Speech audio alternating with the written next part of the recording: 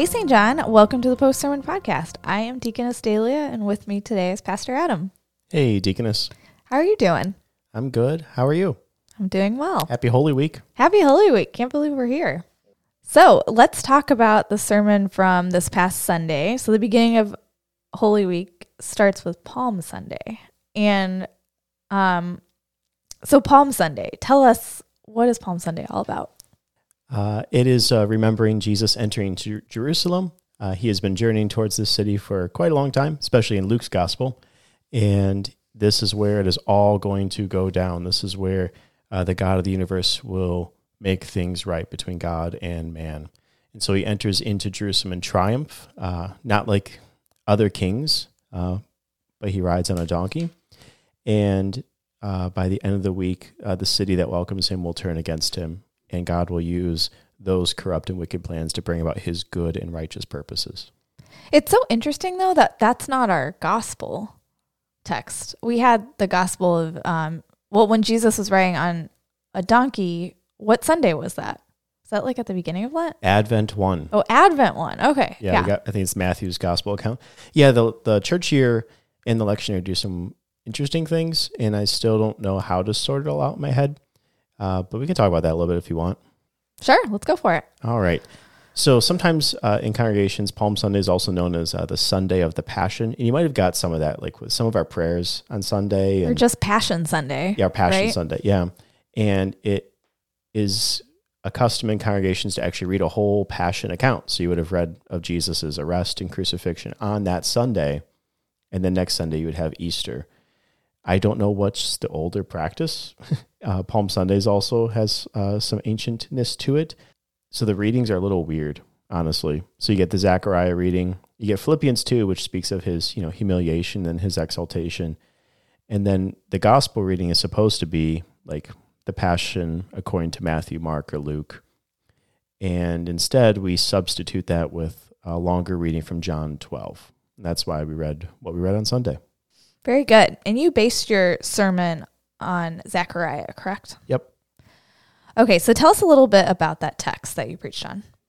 Zechariah 9, it's just it's a 4-verse reading, and it comes from one of the more difficult books to read in the Old Testament. Zechariah he's the penultimate book, right? Haggai, Zechariah, Malachi, yep.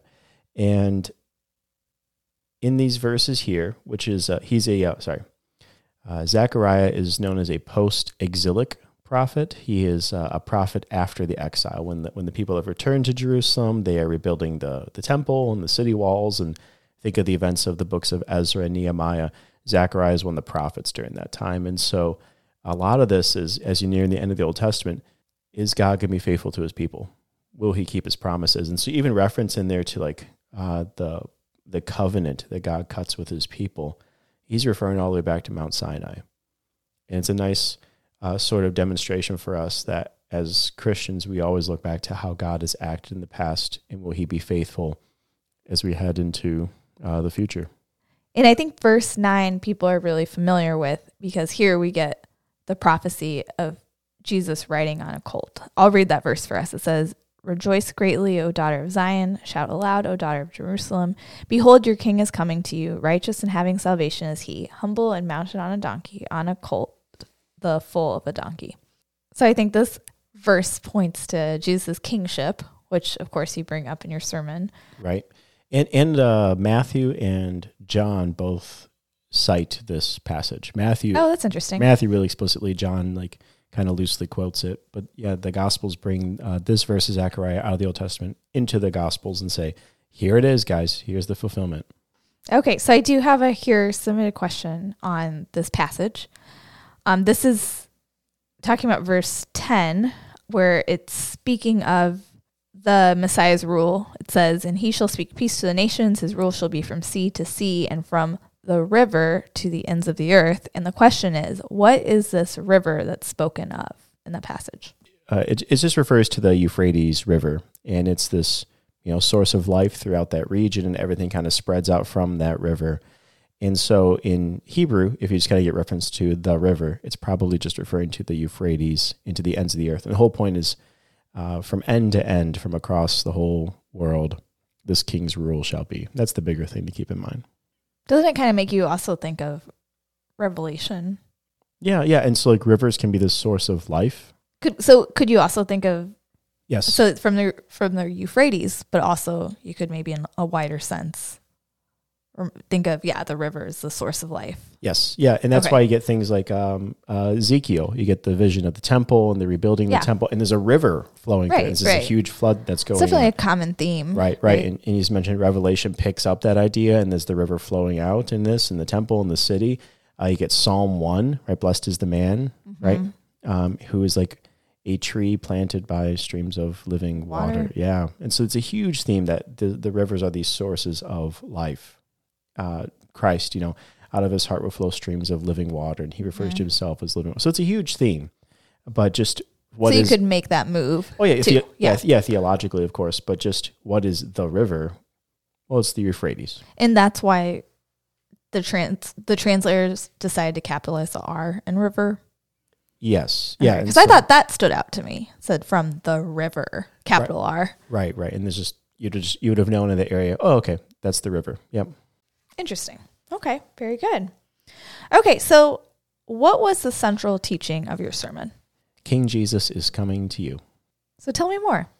Yeah, so in the sermon, I wanted to deal with this idea of what is unchanging about our King, in that he's going to carry out his rule. He is going to establish his reign. He is going to put all things right. He's going to remove sin. He's going to remove death. And that does not change year in, year out, as long as we have to wait for his return. Our King is coming for us. And I think that's a really good and solid word to hear at the beginning of Holy Week, but also in the unexpected shock and worry and temptation and trial and whatever else we face in this world that makes our feet less steady. This is the unchanging truth. Our King is coming for us. And so I want to get into the problem that your sermon seeks to identify. A big thing you talked about at the beginning was this small thinking that we do as like a defense mechanism. Can you explain what you meant by that? Yeah, I was trying to get to this idea that we try to maybe compartmentalize things a little too much, or just, I don't want to have to think about that bigger problem in my life. And so if I could just kind of cut that out and just think about just this little thing right now, just watch baseball. That was one of your examples. Yeah. Just watch baseball and just kind of distract ourselves or entertain ourselves away from having to deal with this issue. Or we do this in a lot of ways. And so I was just kind of using this idea of small thinking as a defense mechanism, that I don't want to have to deal with the bigger thing. Let me just focus on the smaller thing. But the problem is the bigger thing is still there. And just to clarify, so the bigger thing can just be whatever's going on in our life that's like weighing us down? Right. What would you say? So it could be our sin that's weighing upon us and just on our conscience and our mind. It can just be a recognition of the suffering around us, and especially suffering about which we are powerless to do anything. And seeing suffering that takes place and we can't do anything about it. And so can I just kind of withdraw and not have to think about that and just not acknowledge the existence of it and kind of cocoon ourselves away? And we know that doesn't work. And we know at some point the despair is going to set back in. And is there really anyone who's going to fix it and put it right? So then how did you get to Jesus? I got to Jesus by kind of setting us up by thinking about my small thinking of talking about a donkey, and just thinking the reading's only about a donkey and nothing else, and there's nothing more to really say here. Connecting to us as we think about our small thinking in various arenas of life. And now when we return to the reading, yes, God is saying all sorts of big things in all the oracles of Zechariah, tough book to read and all that. And yet the unchanging word of God still speaks simply here. Behold, your King is coming to you. And those words on that page don't change year in, year out. And that promise is true. And the gospel writers take up those words for us as well. What is unchanging for us as Christians? Our King, and what he's done for us and what he will do for us. Yeah, that's awesome. No, I appreciated that distinction you made from the small thinking that we do to distract us from, like you said, our sin or the suffering that we see around us. And then you just plainly said how God's word is unchanging, that our King is unchanging. And I thought that was I think it was comforting in the midst of everything just going on in our lives. Yeah, and I was also just thinking of it being Palm Sunday. It's the first of a bunch of sermons to come this week. What do you say? And we have been across these readings before. We know the story that's going to unfold, and yet we need to. I just thought there was just a way to say the story's still true, and that's what's going to get us through. And sometimes the unchanging thing we maybe don't hold on to as much as we ought to. And so I thought that was just a way to reestablish a foundation for us that this is what I get to cling to this week. And as Christians, that's what we cling to for all time. Our King, for us, for you, always. Yeah, it's kind of funny. That was going to be my next question, but you sort of started to answer it. But my question was going to be, how did Palm Sunday influence your preaching? That's good. With the Holy Week sermons, you don't really preach in a vacuum. I mean, there's a Maundy Thursday and a Good Friday and Easter and so on. And there's going to be more to be said, right? And I know Maundy Thursday, Good Friday, Easter, we look at that as one service, but why not include all of Holy Week, including this service? It's, just the introduction to what is to come. Right. Or why not Christmas or the whole story? Yeah, we had some everything. Advent and Christmas hymns come up in both services Sunday, right? Yeah. But there is something to that. This week, the church really slows down. And when you go through our services, you'll realize we spend a lot of time reflecting on large passages of Scripture coming up here. And we really just kind of, step by step, work our way to the upper room, to the cross, to the tomb. And I think part of this, too, is recognizing Palm Sunday is Palm Sunday. It's not Easter Sunday. And so the sermons have a different sort of feel, a different place in the story, and even something subtle. I got to double check this, but I'm pretty sure I actually don't mention Jesus' name in the sermon. Oh, really? Except for the beginning, grace, mercy, and peace be to you, right? Until the very end, that kind of closing line. Because I say our King, which we all know we're talking about Jesus, until the very end, and with holy wonder, we say, in the name of King Jesus, amen. And part of that is a recognition of Zechariah, is saying your King is coming to you, but he doesn't know the King's name yet. Matthew does. John does. And so do we. And so as Palm Sunday is Palm Sunday, the rest of the story is going to unfold before us.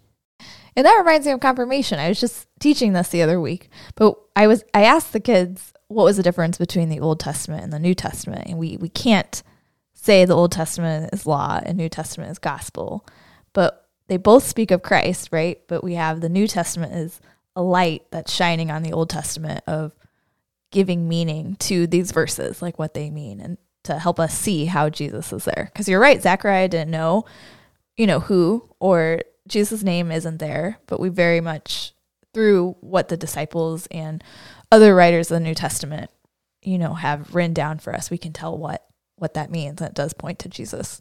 Right. Yeah, and so I do mention Jesus, briefly at this beginning about riding into Jerusalem, but that's about it. But there was something to kind of withholding that name in some ways to, the week's going to unfold and we're going to see what does this mean for this Jesus to be for us. Let's talk a little bit more about Holy Week. First of all, we are no longer seeing purple everywhere in our church, but we are in red for Palm Sunday. Or scarlet, technically. Or scarlet, yeah. Yeah, I guess it's scarlet. I know, yeah, but red. Yeah, and I guess I am curious. Maybe that might offend the Buckeye fans out there because they do care about scarlet. They do. Sorry, guys. Well, never mind. It's red. Go ahead, Deaconess. Well, do you know why red was chosen? Good question. So in general, red is like for the colors of like different feast days, like for saints and stuff. And it's usually a reminder that blood was shed. You're usually remembering, okay, someone died on this day. Or we're remembering that, they died for the faith. And so that's what the red usually is evoking is blood. Scarlet, technically, for Palm Sunday, it's Christ is clothed with a scarlet robe.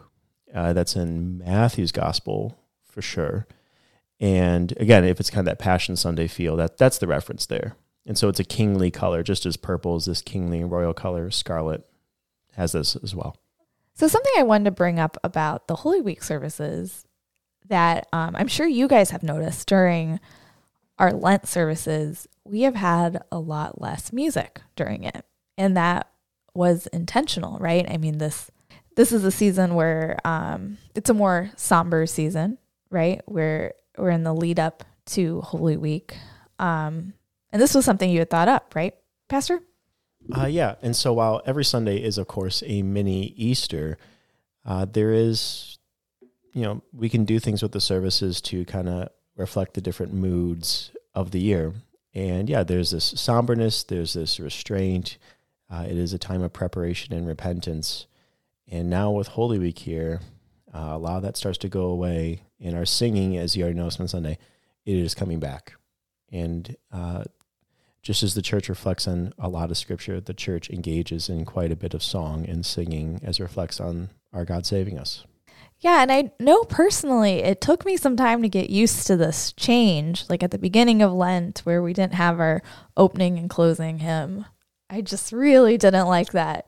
But then, or the silence during communion. Or the silence during everyone's communion. like steps like patter on the stone floor. And Yep. Yeah, and it did take some time to get used to it. But I think personally I started to get used to it a little bit, but still there was, I think, that yearning for just more song, more music. And it made me, I think, just appreciate it too. We take it for granted, right? Hearing these amazing hymns all the time.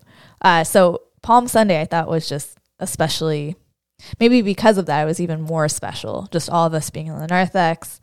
The choir started singing, and then we were all just singing together, processing into the sanctuary. And then we got closing hymn again, and communion. We had our distribution hymns were back. Trying to think if there was any other new additions. There'll just be little wrinkles here and there. That'll change. Yep. Yeah. But it's still not quite Easter. Yep. Right. But we're getting there. That's for sure. So let's talk about service times for people. So Maundy, Thursday. Noon and 7 Eastern Standard Time. And if you could just use one word to describe the Maundy, Thursday service, what word would that be? Oh, I should say preludes before those services. That's new, right? Oh, yeah, preludes. 30 minutes before. 30 minutes before. All right. One word for the Maundy, Thursday services. You can't say Maundy. You have to say something else. I don't know if I'm sorry. I'm having a hard time with the word. Help me figure out a word, Deaconess. It's basically like communion. Okay, thank you. Great. I was just thinking of how it's like it's the deep breath you take before the plunge. And it's just like, all right, it's going to be okay. And here we go. Because like on Maundy, Thursday, you mentioned how the purple's gone. Well, purple could come back for it. You could still have scarlet. The color we're going to use is white. And it's this burst of hope. I mean, because we have, as you said, communion. We have the giving of the Lord's Supper for the first time. And that is this supper that the church will celebrate until our Lord returns. And yet we have the stripping of the altar at the end of the service. Correct, because Maundy, Thursday doesn't end with the benediction. It just kind of pauses, if you will. And we pick up with Good Friday. And so, yeah, we'll strip the altar. Remembering our Lord who was arrested and beaten and stripped, and the sanctuary is treated such. Right, and then we get to Good Friday, which is also a noon and 7 o'clock service. And there's no benediction for that service either. Nor invocation. It's just going to begin. Oh, right. It's just going to begin. We're going to have some reading from John, and then it's just going to be the words, "Let us pray," and off we go. And we reflect at our Lord's cross. And then we end in silence. And then we pick up with the vigil on Saturday. Right. And vigil. Okay. Let's see. Before we get to vigil, I forgot. Okay. You might see a word in the bulletin. This might be good. If you have any questions on like what was in the bulletin or like what wording and stuff, make sure to get that into us. We'd be glad to talk about it in upcoming episodes. But strepitus, fancy word for when we slam the book. Oh, okay. Yeah. So that's what it refers to. And no one has any sort of consensus on why we will go about slamming a book. Some think it's like you're closing the tomb. Some think it's, okay, well, Jesus has died, or, who knows? Or just like, I always thought it was closing of the tomb. I always thought so too. But the Holy Week service is we just do different stuff. And it's part of just slowing down and reflecting on what our God has done. And so, I like to think of like the closing of the tomb and the completion of Christ's saving work on the cross, and we await his resurrection.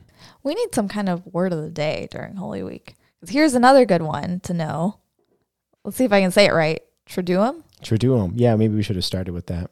Yeah, we are all over the place here. That's okay. You can tell it's Holy Monday, and we're just like, oh boy, what's coming? So Triduum refers to 3 days, or the 3 services. And so Thursday, Friday, Saturday are that one service that go all together.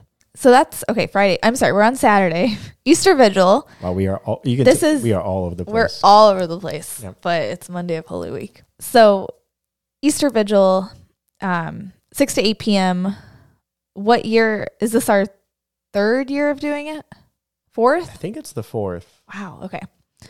Yeah. 4th year of doing it here at St. John.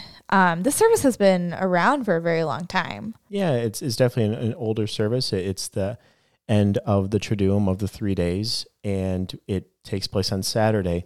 And the idea of vigil is, it used to be like all night, and you would essentially have like a lock-in, if you will, at the church, and you would wait until the dawn of Easter Sunday, and Christ is risen. And so the church keeps watch. And so some themes of the vigil are, what do we do on that Saturday? Our Lord is dead. And we reflect on, the disciples in that point. And so what do we do as a church? We go back and see, how has God acted in the past? What are the promises he's kept? And now we've kind of come full circle to Zechariah, post-exilic prophet. He goes back to Sinai, to the book of the covenant, to the covenant that God cuts with his people. That's what the vigil is looking back on what God has done. And it culminates in Easter breaks out.